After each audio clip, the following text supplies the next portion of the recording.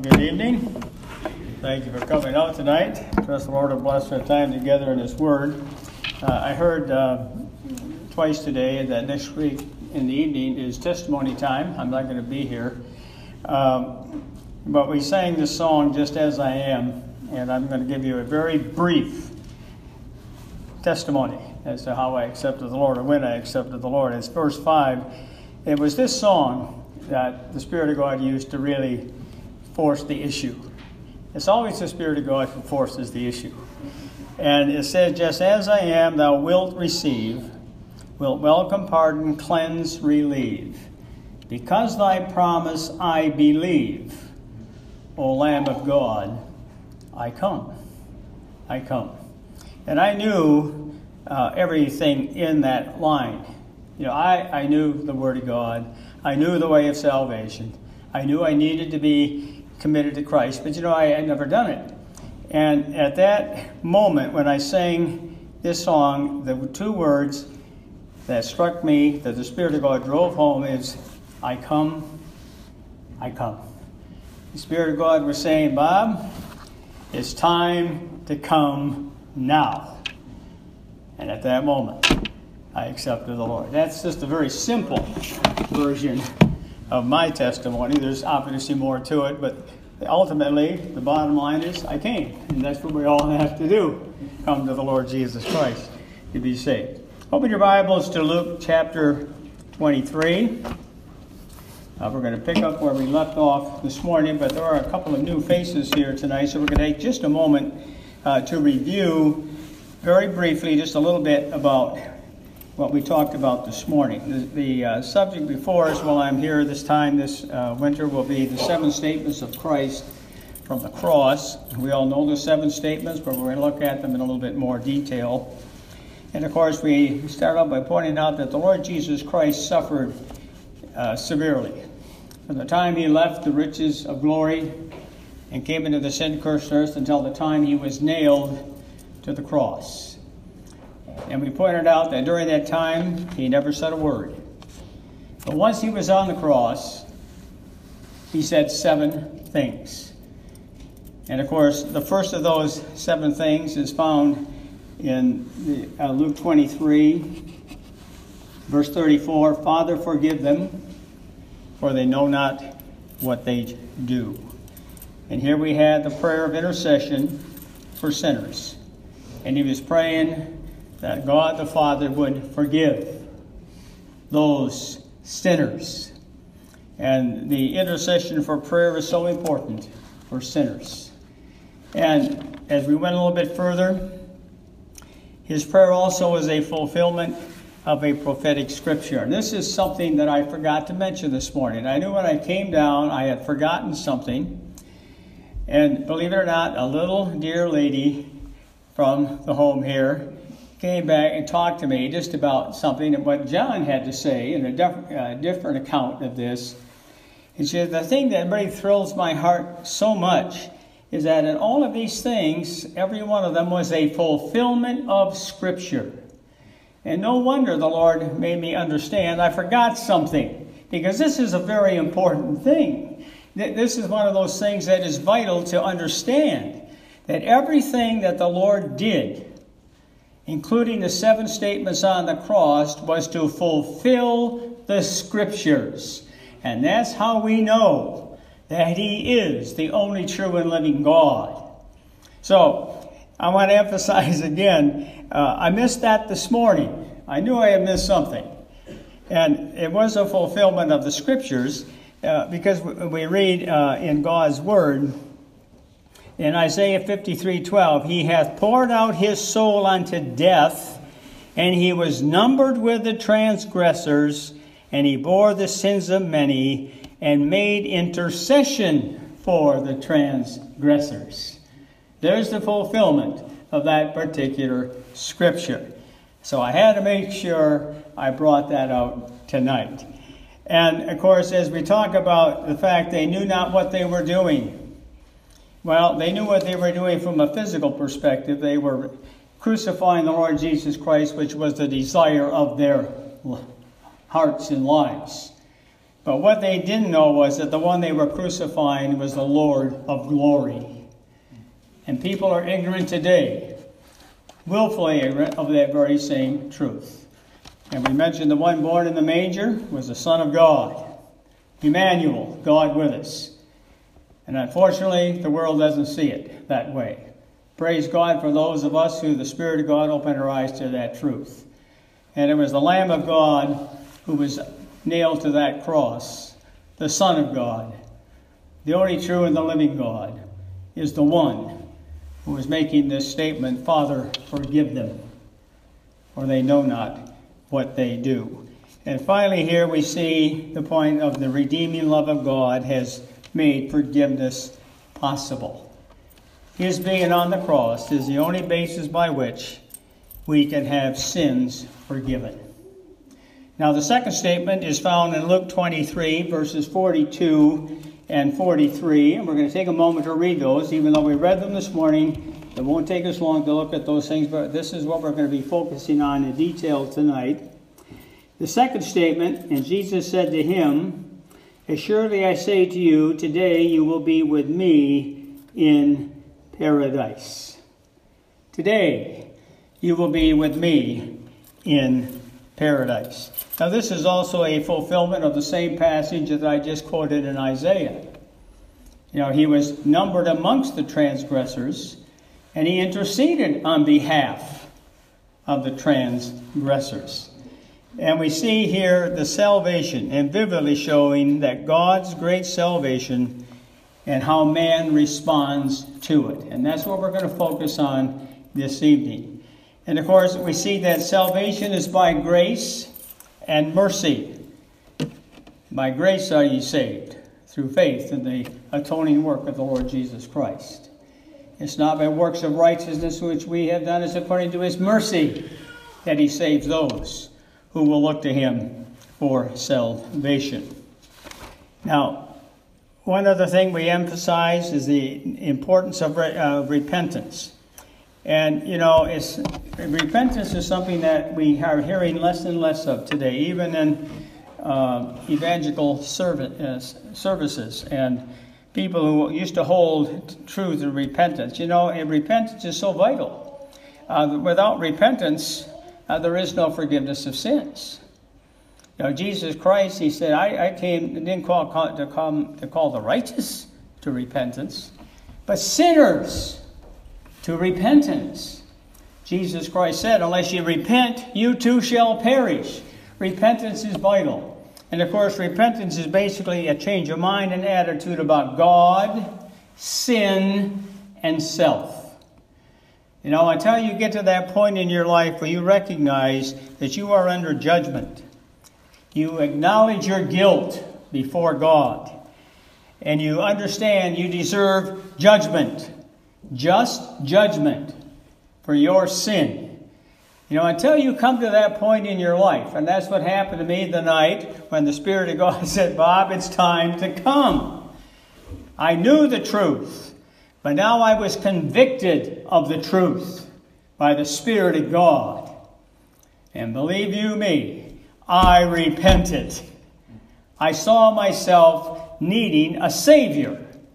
I knew about the Savior, but I needed him.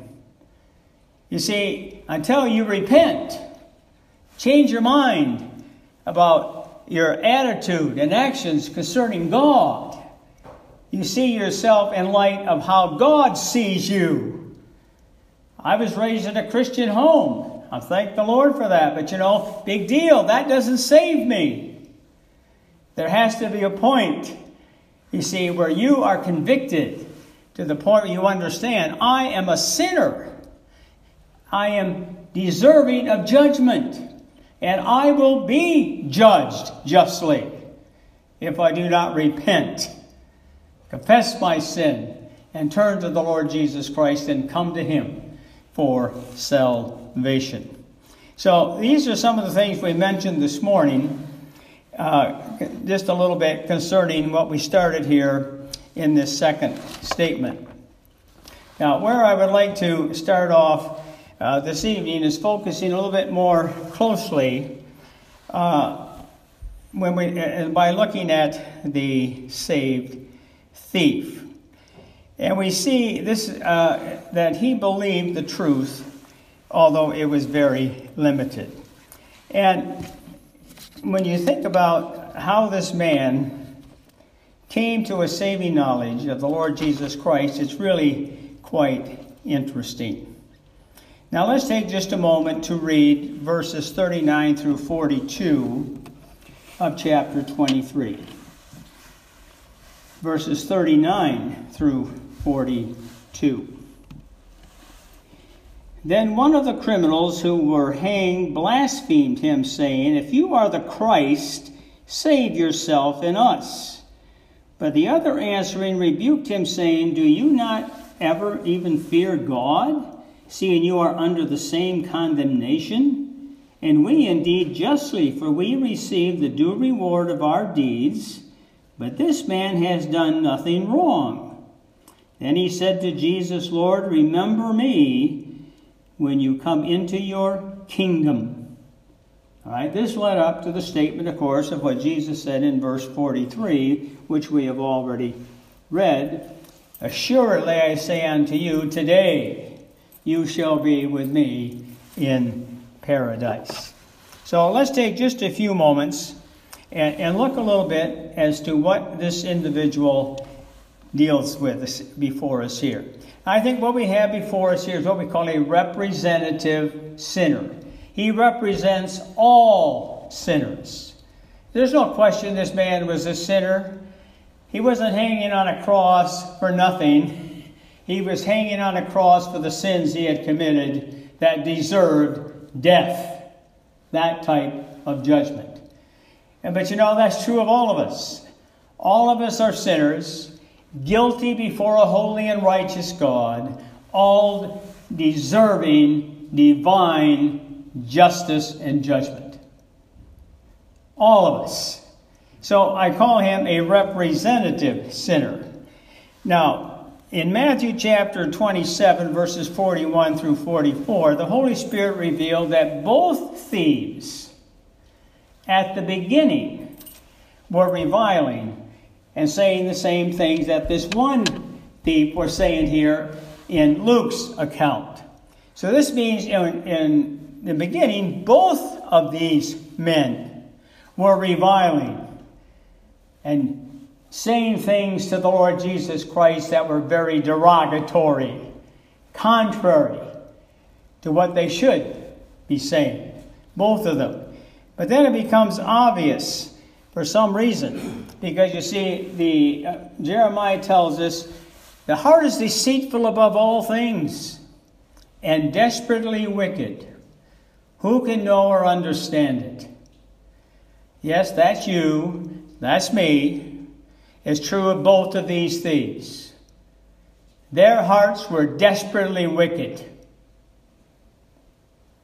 Who could understand what they were doing? They didn't at first. But it's interesting, all of a sudden, one of them begins to realize this. And again, as I mentioned before, it is not until one's desperate condition is realized that they discover their need of a divine Savior. If you never see a need, you're not going to do anything about it. But this one began to see there was a desperate need. And that's why things began to change in this man's life. And here we see a man who not only recognized he was a sinner in verse 41, but also that he was helpless to do anything about it. Now, you hear a lot about this, There's nothing you can do to earn your salvation. But there's no more vivid picture than what was taking place with this man. He not only recognized he was a sinner, he recognized at this point in time there wasn't one thing he could do. Now, what do most men and women use to justify not coming to Christ? They think they're all right. Somehow, some way, they're going to make it to glory. Well, normally, I'm trying to walk righteously. I'm trying to live a good life. I try to do good works when I can. Well, think about this thief on the cross. He was not in a position to do any works of righteousness. He could not perform any good works. Why? His hands and feet were nailed to a cross. What could he possibly do to earn salvation? Absolutely nothing. Representative sinner. It's true of you and it's true of me. There's absolutely nothing. We should literally view ourselves as having our hands and feet nailed to a cross, hanging somewhere, and now you're going to try to work your way to heaven. It just can't happen. And this is brought before us in this particular situation. He was totally helpless to do this. So here we see that a realization or conviction of one's sinful and helpless condition is the sole prerequisite for coming to Christ for salvation. Do you remember the day when you came to that conclusion? I hope you do. If there's not a time in your life when you were convicted that you were in a helpless, hopeless condition, and the only thing you could do was turn to Christ for your salvation, you will remember that moment. I just shared mine very briefly. My wife can share hers very briefly. You know, without a shadow of doubt, the moment that happened. And if you do not have a moment that you know that the Spirit of God convicted you, that you were hopelessly lost and rightly to be judged, and you cried out to Him for salvation, I would question whether or not you really have Christ in your life.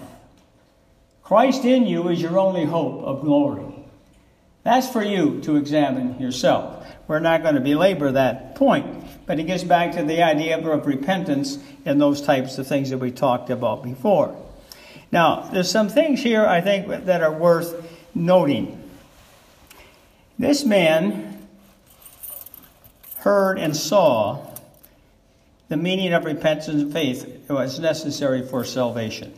First of all, as I mentioned, repentance. And we talked about that, so we're not going to dwell upon that again. But he said, dost thou not fear God? In verse 40. That word for fear is reverence, awe. Dost thou not reverence or awe or fear God? Now he's speaking to the other thief. See, they both were reviling at one time. But now, all of a sudden, he begins to realize some things. He understood that he was on the cross for a reason. And he was dying justly. He was receiving the just judgment for what he had done. But he began to realize there is a greater judgment coming. And that is also justly his. He began to understand that. Dost thou not fear God? Reverence God? Again, in the world today, a lot of people talk about God all the time. In fact, there's so many gods in the world today, you can't keep track of the number of gods, even though there is only one true and living God. So we talk about God all the time.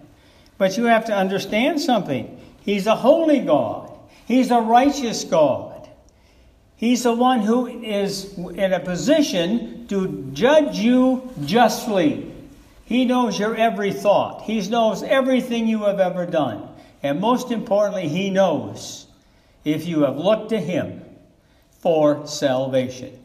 You can fool everybody in this room, but you cannot fool God.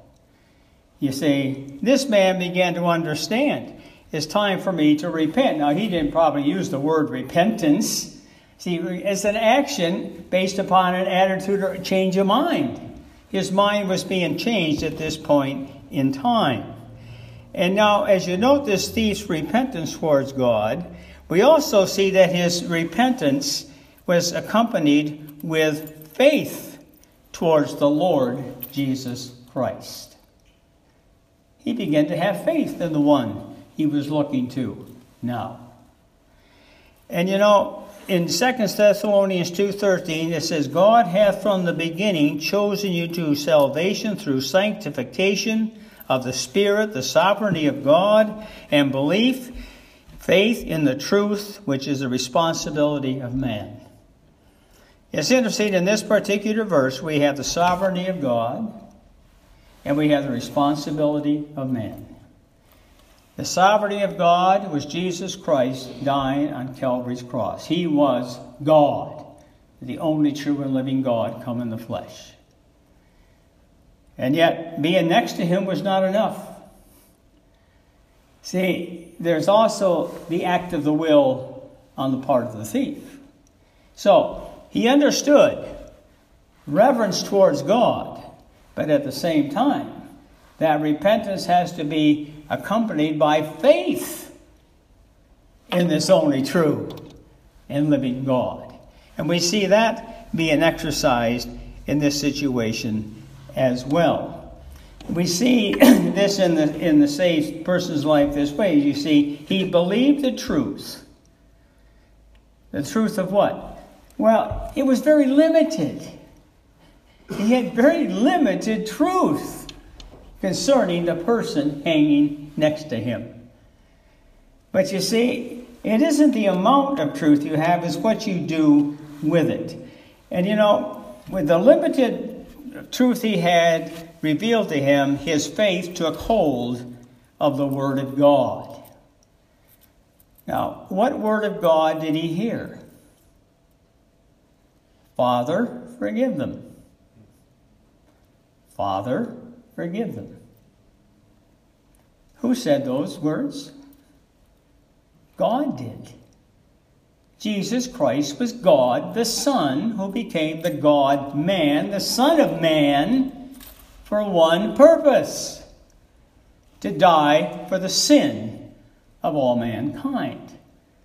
He heard the Word of God. Faith comes by hearing, and hearing by what? The Word of God. So this man heard the Word of God. And what he heard concerning the Word of God, he accepted by faith. Now, when you look at the limited knowledge, as I said, he heard the Lord's Prayer, Father, forgive them. But you know, that's not the only thing. You know, I was trying to think about many different things. You know, how was it that this man, in such a short period of time, could come to enough knowledge of the truth, accepted by faith, that led the Lord to say, today you shall be with me in paradise? Well, some other things that he probably saw or heard of was a sign over the cross.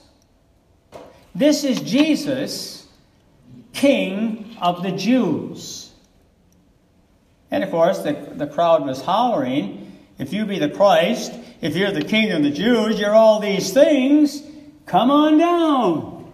Then we'll worship you. And they probably would have. But what good would it have done? If Christ came down from the cross, there would be no forgiveness of sin. He had to be on the cross. But you see, he probably saw, or heard at least, people talking about that sign.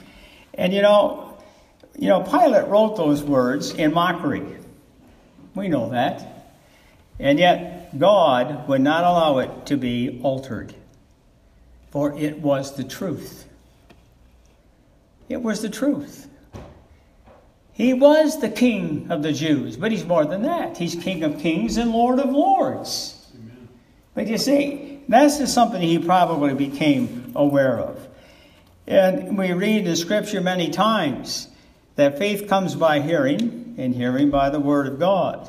With the heart man will believe unto righteousness, but with the mouth confession and repentance is made unto salvation.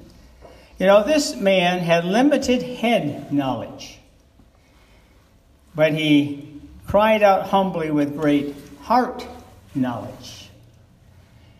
Lord, remember, or it could easily be rendered, Lord, remember, forgive me when you come into your kingdom. Now, I couldn't help but think, as you look at the limited knowledge that this individual had, you know, sometimes we're so critical about whether or not we can accept this person as being a Christian or not a Christian because they don't have all the words that we think they should have. And I came across, as I was studying this, something by Watchman Nee. I don't know if you've heard of Watchman Nee, but I have a devotional of his. And keeping this thought in mind, great heart knowledge, little head knowledge, but some, but great heart knowledge. And he used this passage for his devotional, Isaiah 45:22. Look unto me, and be ye saved, all the ends of the earth. And then he writes this, how aptly this describes the experience of the dying thief. All history had pointed forward to the cross of Christ. Now the event itself was being enacted before men's eyes. And this criminal was a key witness, a model sinner. He was receiving a model punishment. He must conclude, therefore, that his was a model conversion. Yet I ask you, did he recognize Jesus as Savior? Consider his words. Remember me when thou comest into thy kingdom. That's what he said. What did the Lord reply? He did not explain the atonement to this man, telling him his punishment was just, but that he, Jesus, was dying in his stead as a sacrifice for sin. To us it would have seemed an excellent opportunity to announce the truths of redemption. But no, he answered only, today shalt thou be with me in paradise. For the thief saw dimly who Jesus was, that though suffering unjustly, he would reign and have a kingdom. Beholding at his side the Lord of all the earth, he cried out to him, and that was enough. End of quote. You know, the thing is, it isn't how much you know here, it's what you know here. You see, I had all kinds of head knowledge when I was 11 years old. I really did. Because I was taught the scriptures constantly. Praise God, I was.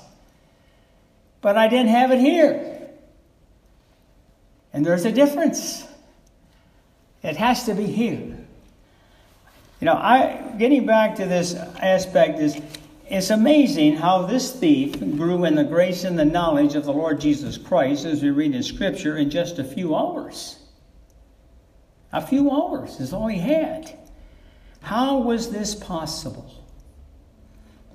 Well, to me, it's the revealing power of the Holy Spirit of God.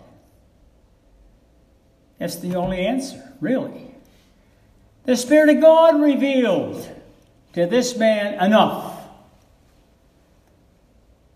that the Lord was able to say to him when he cried out, today you shall be with me in paradise. Now again, just to review once again a little bit which took place here. He reveals several things as recorded in our text. And let's just look at the text. You've got it right in front of you. What was revealed? Well, from the things that he said. First of all, the belief in a future life and judgment. A belief in a future life and judgment. You see, he realized, dost not thou fear God? For what? Well, obviously there's a future life. He's going to come into his kingdom. He feared God. He understood that, yes, I deserve the judgment I'm getting now, but I'm a guilty sinner. And I justly deserve the judgment of God because of my sin. You see, he began to understand that there was a future life and judgment. Now, don't ask me how this all happens, but obviously from his statements, this is a great conclusion. He realized his own sinfulness. He says, we are in the same judgment, and justly so. That tells me he recognized he was a sinner. Sounds simple, but it's amazing how much people don't feel they're great sinners. Oh, I may not be perfect, but I know a lot of people worse than I am. Of course, we always compare ourselves with people that are worse than we are in our own mind's eye. We never compare ourselves with people who are holier and righteous than we are in our mind's eye. See, he understood that he was a sinner. He saw that that sin merited judgment. He bore testimony to Christ's sinlessness. This man has done nothing wrong. He recognized that. Now, we don't know an awful lot, and Dave and I were talking about this a little bit after the first meeting.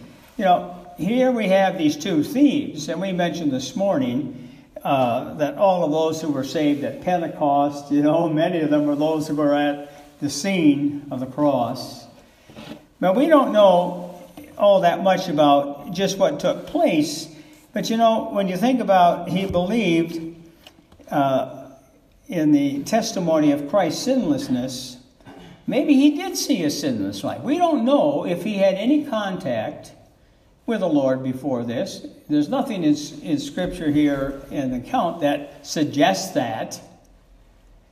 So it more than likely could have been his first encounter, but it's possible he might have seen Christ sometime in his lifetime. But I wouldn't grab too much onto that. That's my own feeling. I think the Spirit of God is just beginning to reveal things to him. Limited, but definitely there. Then he confessed Christ's Godhead. He called him Lord. You know how important that word is? I have people who say, I believe in God. I'll say, that's great. The devil believes in God. Then they'll go on and say, well, I believe in Jesus. Yeah, a lot of people believe in Jesus. But when a person comes up to me and he starts talking, he says, you know what the Lord has done for me? There's something, I shouldn't say magical, that's not a good word to use, but that just popped into my head. There's something that just lightens you up when somebody talks about the Lord. Because, Scripture tells us no one can say Jesus is Lord except by the Holy Spirit.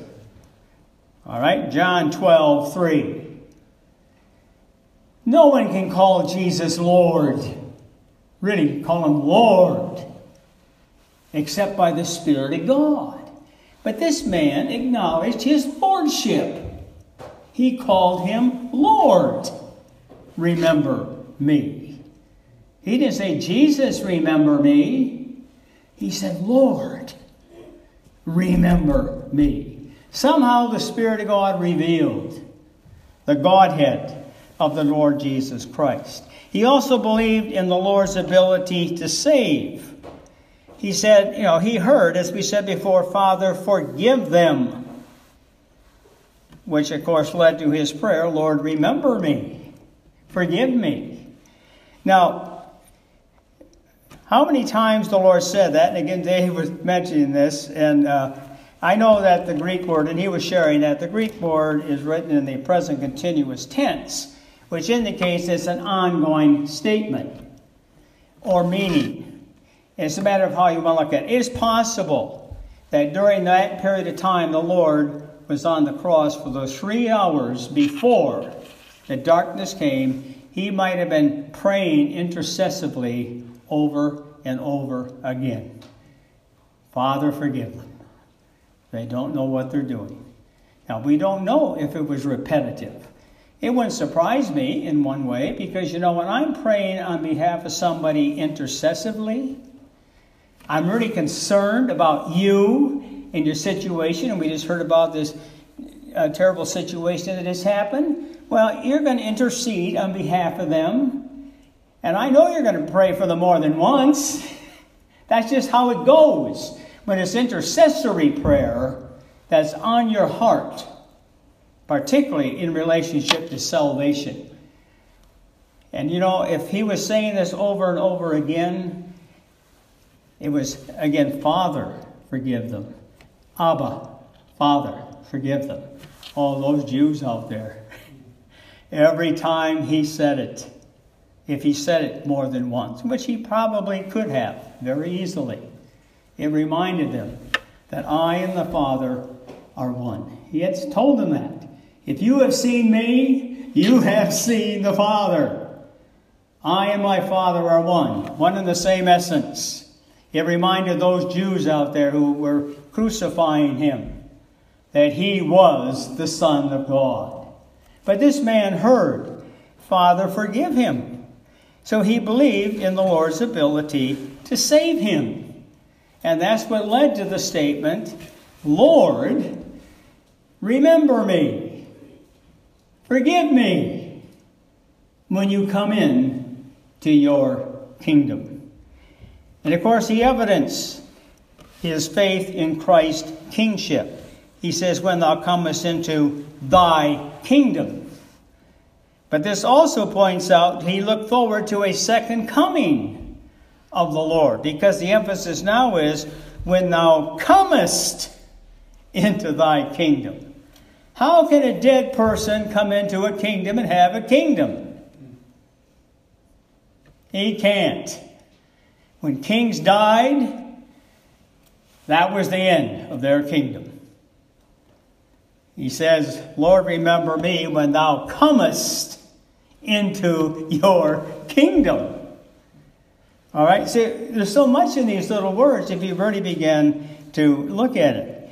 He looked forward, as I said, to the second coming of Christ. And he saw beyond the sufferings of the Lord to the glory of the Lord. See, remember, the Holy Spirit was his teacher. And here's a tremendous lesson for all of us here tonight. The Holy Spirit of God is ready, willing, and able to save anyone who is ready, willing, and able to come to the Lord. It doesn't matter how much head knowledge you have. The Lord knows the heart. And it's amazing. In this short period of time, what this man began to realize, because he was willing to listen with a view of obeying God's word. Now, we don't have time to talk about the other thief. This guy saw the same thing. He heard the same things. Everything was the same. The same Spirit of God was there. And he was not only speaking to this thief that was saved, he was speaking to the other thief and all the people out there. Convicting. But what's the difference? One was willing to listen with a view of obeying. He opened his eyes and ears to the truth. And that's why the Lord could say to him today, thou shalt be with me in paradise. The other thief, all three died that day. One went to paradise. Well, actually 2 did. But we'll get to that later. But see, the other one didn't. And it's all because, yes, the sovereignty of God provided the way of salvation. But there's man's responsibility to accept it.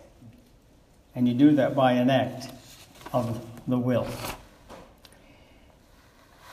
Now, one other thought I just want to point out here. We also see the destination of the saved at death.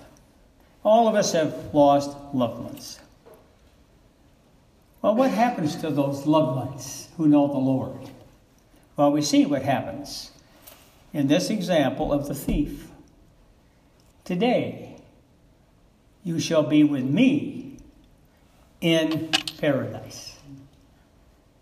Paul puts it this way: absent from the body, present with the Lord that quick. I have, people, and I know I've heard it from all of you, and you've heard it from me. I'm looking forward to the rapture. All right? And we heard it this morning at the Lord's table. I can't wait. Next year, I want to be in the Lord's presence. We all do. But you see, we all want to go by way of the trumpet. Because we don't like the idea of dying. But it doesn't matter whether you die or the trump sounds. In a moment, in the twinkling of an eye, at the rapture, you're gone. The moment you die, you're absent from the body, present with the Lord. It all happens just as quickly. And we see here what happens to the destination of the saved at death. They go to be with the Lord. Today, you will be with me in paradise. That quickly. Well, our time is gone, so I think we'll bring this to a conclusion. I think we covered it fairly well. This verse here again, 23:43, assuredly I say to you, today you will be with me in paradise. That's his second saying on the cross. I mean, what blessed words of salvation. This is what salvation is all about. It's not just, to make me a better person down here, although it should and it will, if you allow Christ to be Lord in your life. The primary purpose of salvation is we're going to be with the Lord. And we didn't have time to deal with one other thing I can just mention, and that is, the Lord really is longing for fellowship with his saints. He says to this man today, you will be with me in paradise. We forget sometimes how anxious the Lord is for us to be in his presence. That's why the Lord takes pleasure in the death of his saints. Why? They're now with him. That's what he wanted more than anything else. You and me to be with him. Isn't that a marvelous thought? Heaven would not be heaven, I'm sure, as far as Christ is concerned completely at this point in time, until his loved ones, his redeemed ones, are with him in glory. He's looking forward to that day when he will present us faultless before the presence of his glory with exceeding great joy. Whose exceeding great joy? His. Isn't that a marvelous truth? I know we're looking forward to it. But it's hard to believe. I think the Lord is looking forward to it more than we are. What a blessed time it's going to be for us, but I'll tell you, he's looking forward to having us with him. That's why he came to die on the cross. Surely, I say to you today, you will be with me in paradise. Well, we've seen the first two statements. Lord willing, we've got a couple more the next time we get together. Shall we pray?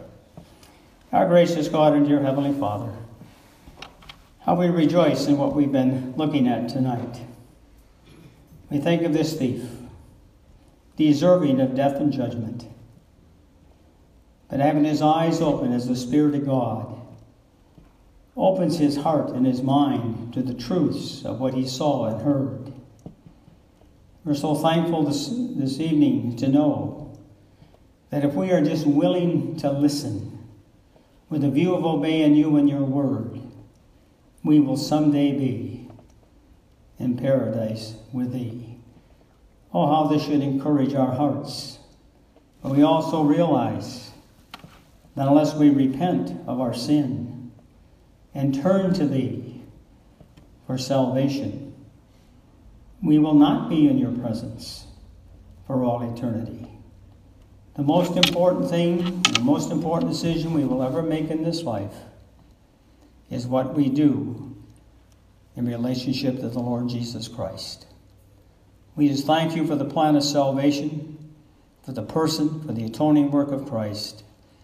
For those of us who know that we rejoice in the blessed hope we have in thee. And if there is anyone here tonight who has never accepted thee as Lord and Savior, may they understand the urgency of doing so as soon as possible and before it is forever too late. Part us now with your blessing. Bring us to our various homes in safety, we pray. We ask these things in Jesus' precious name. Amen.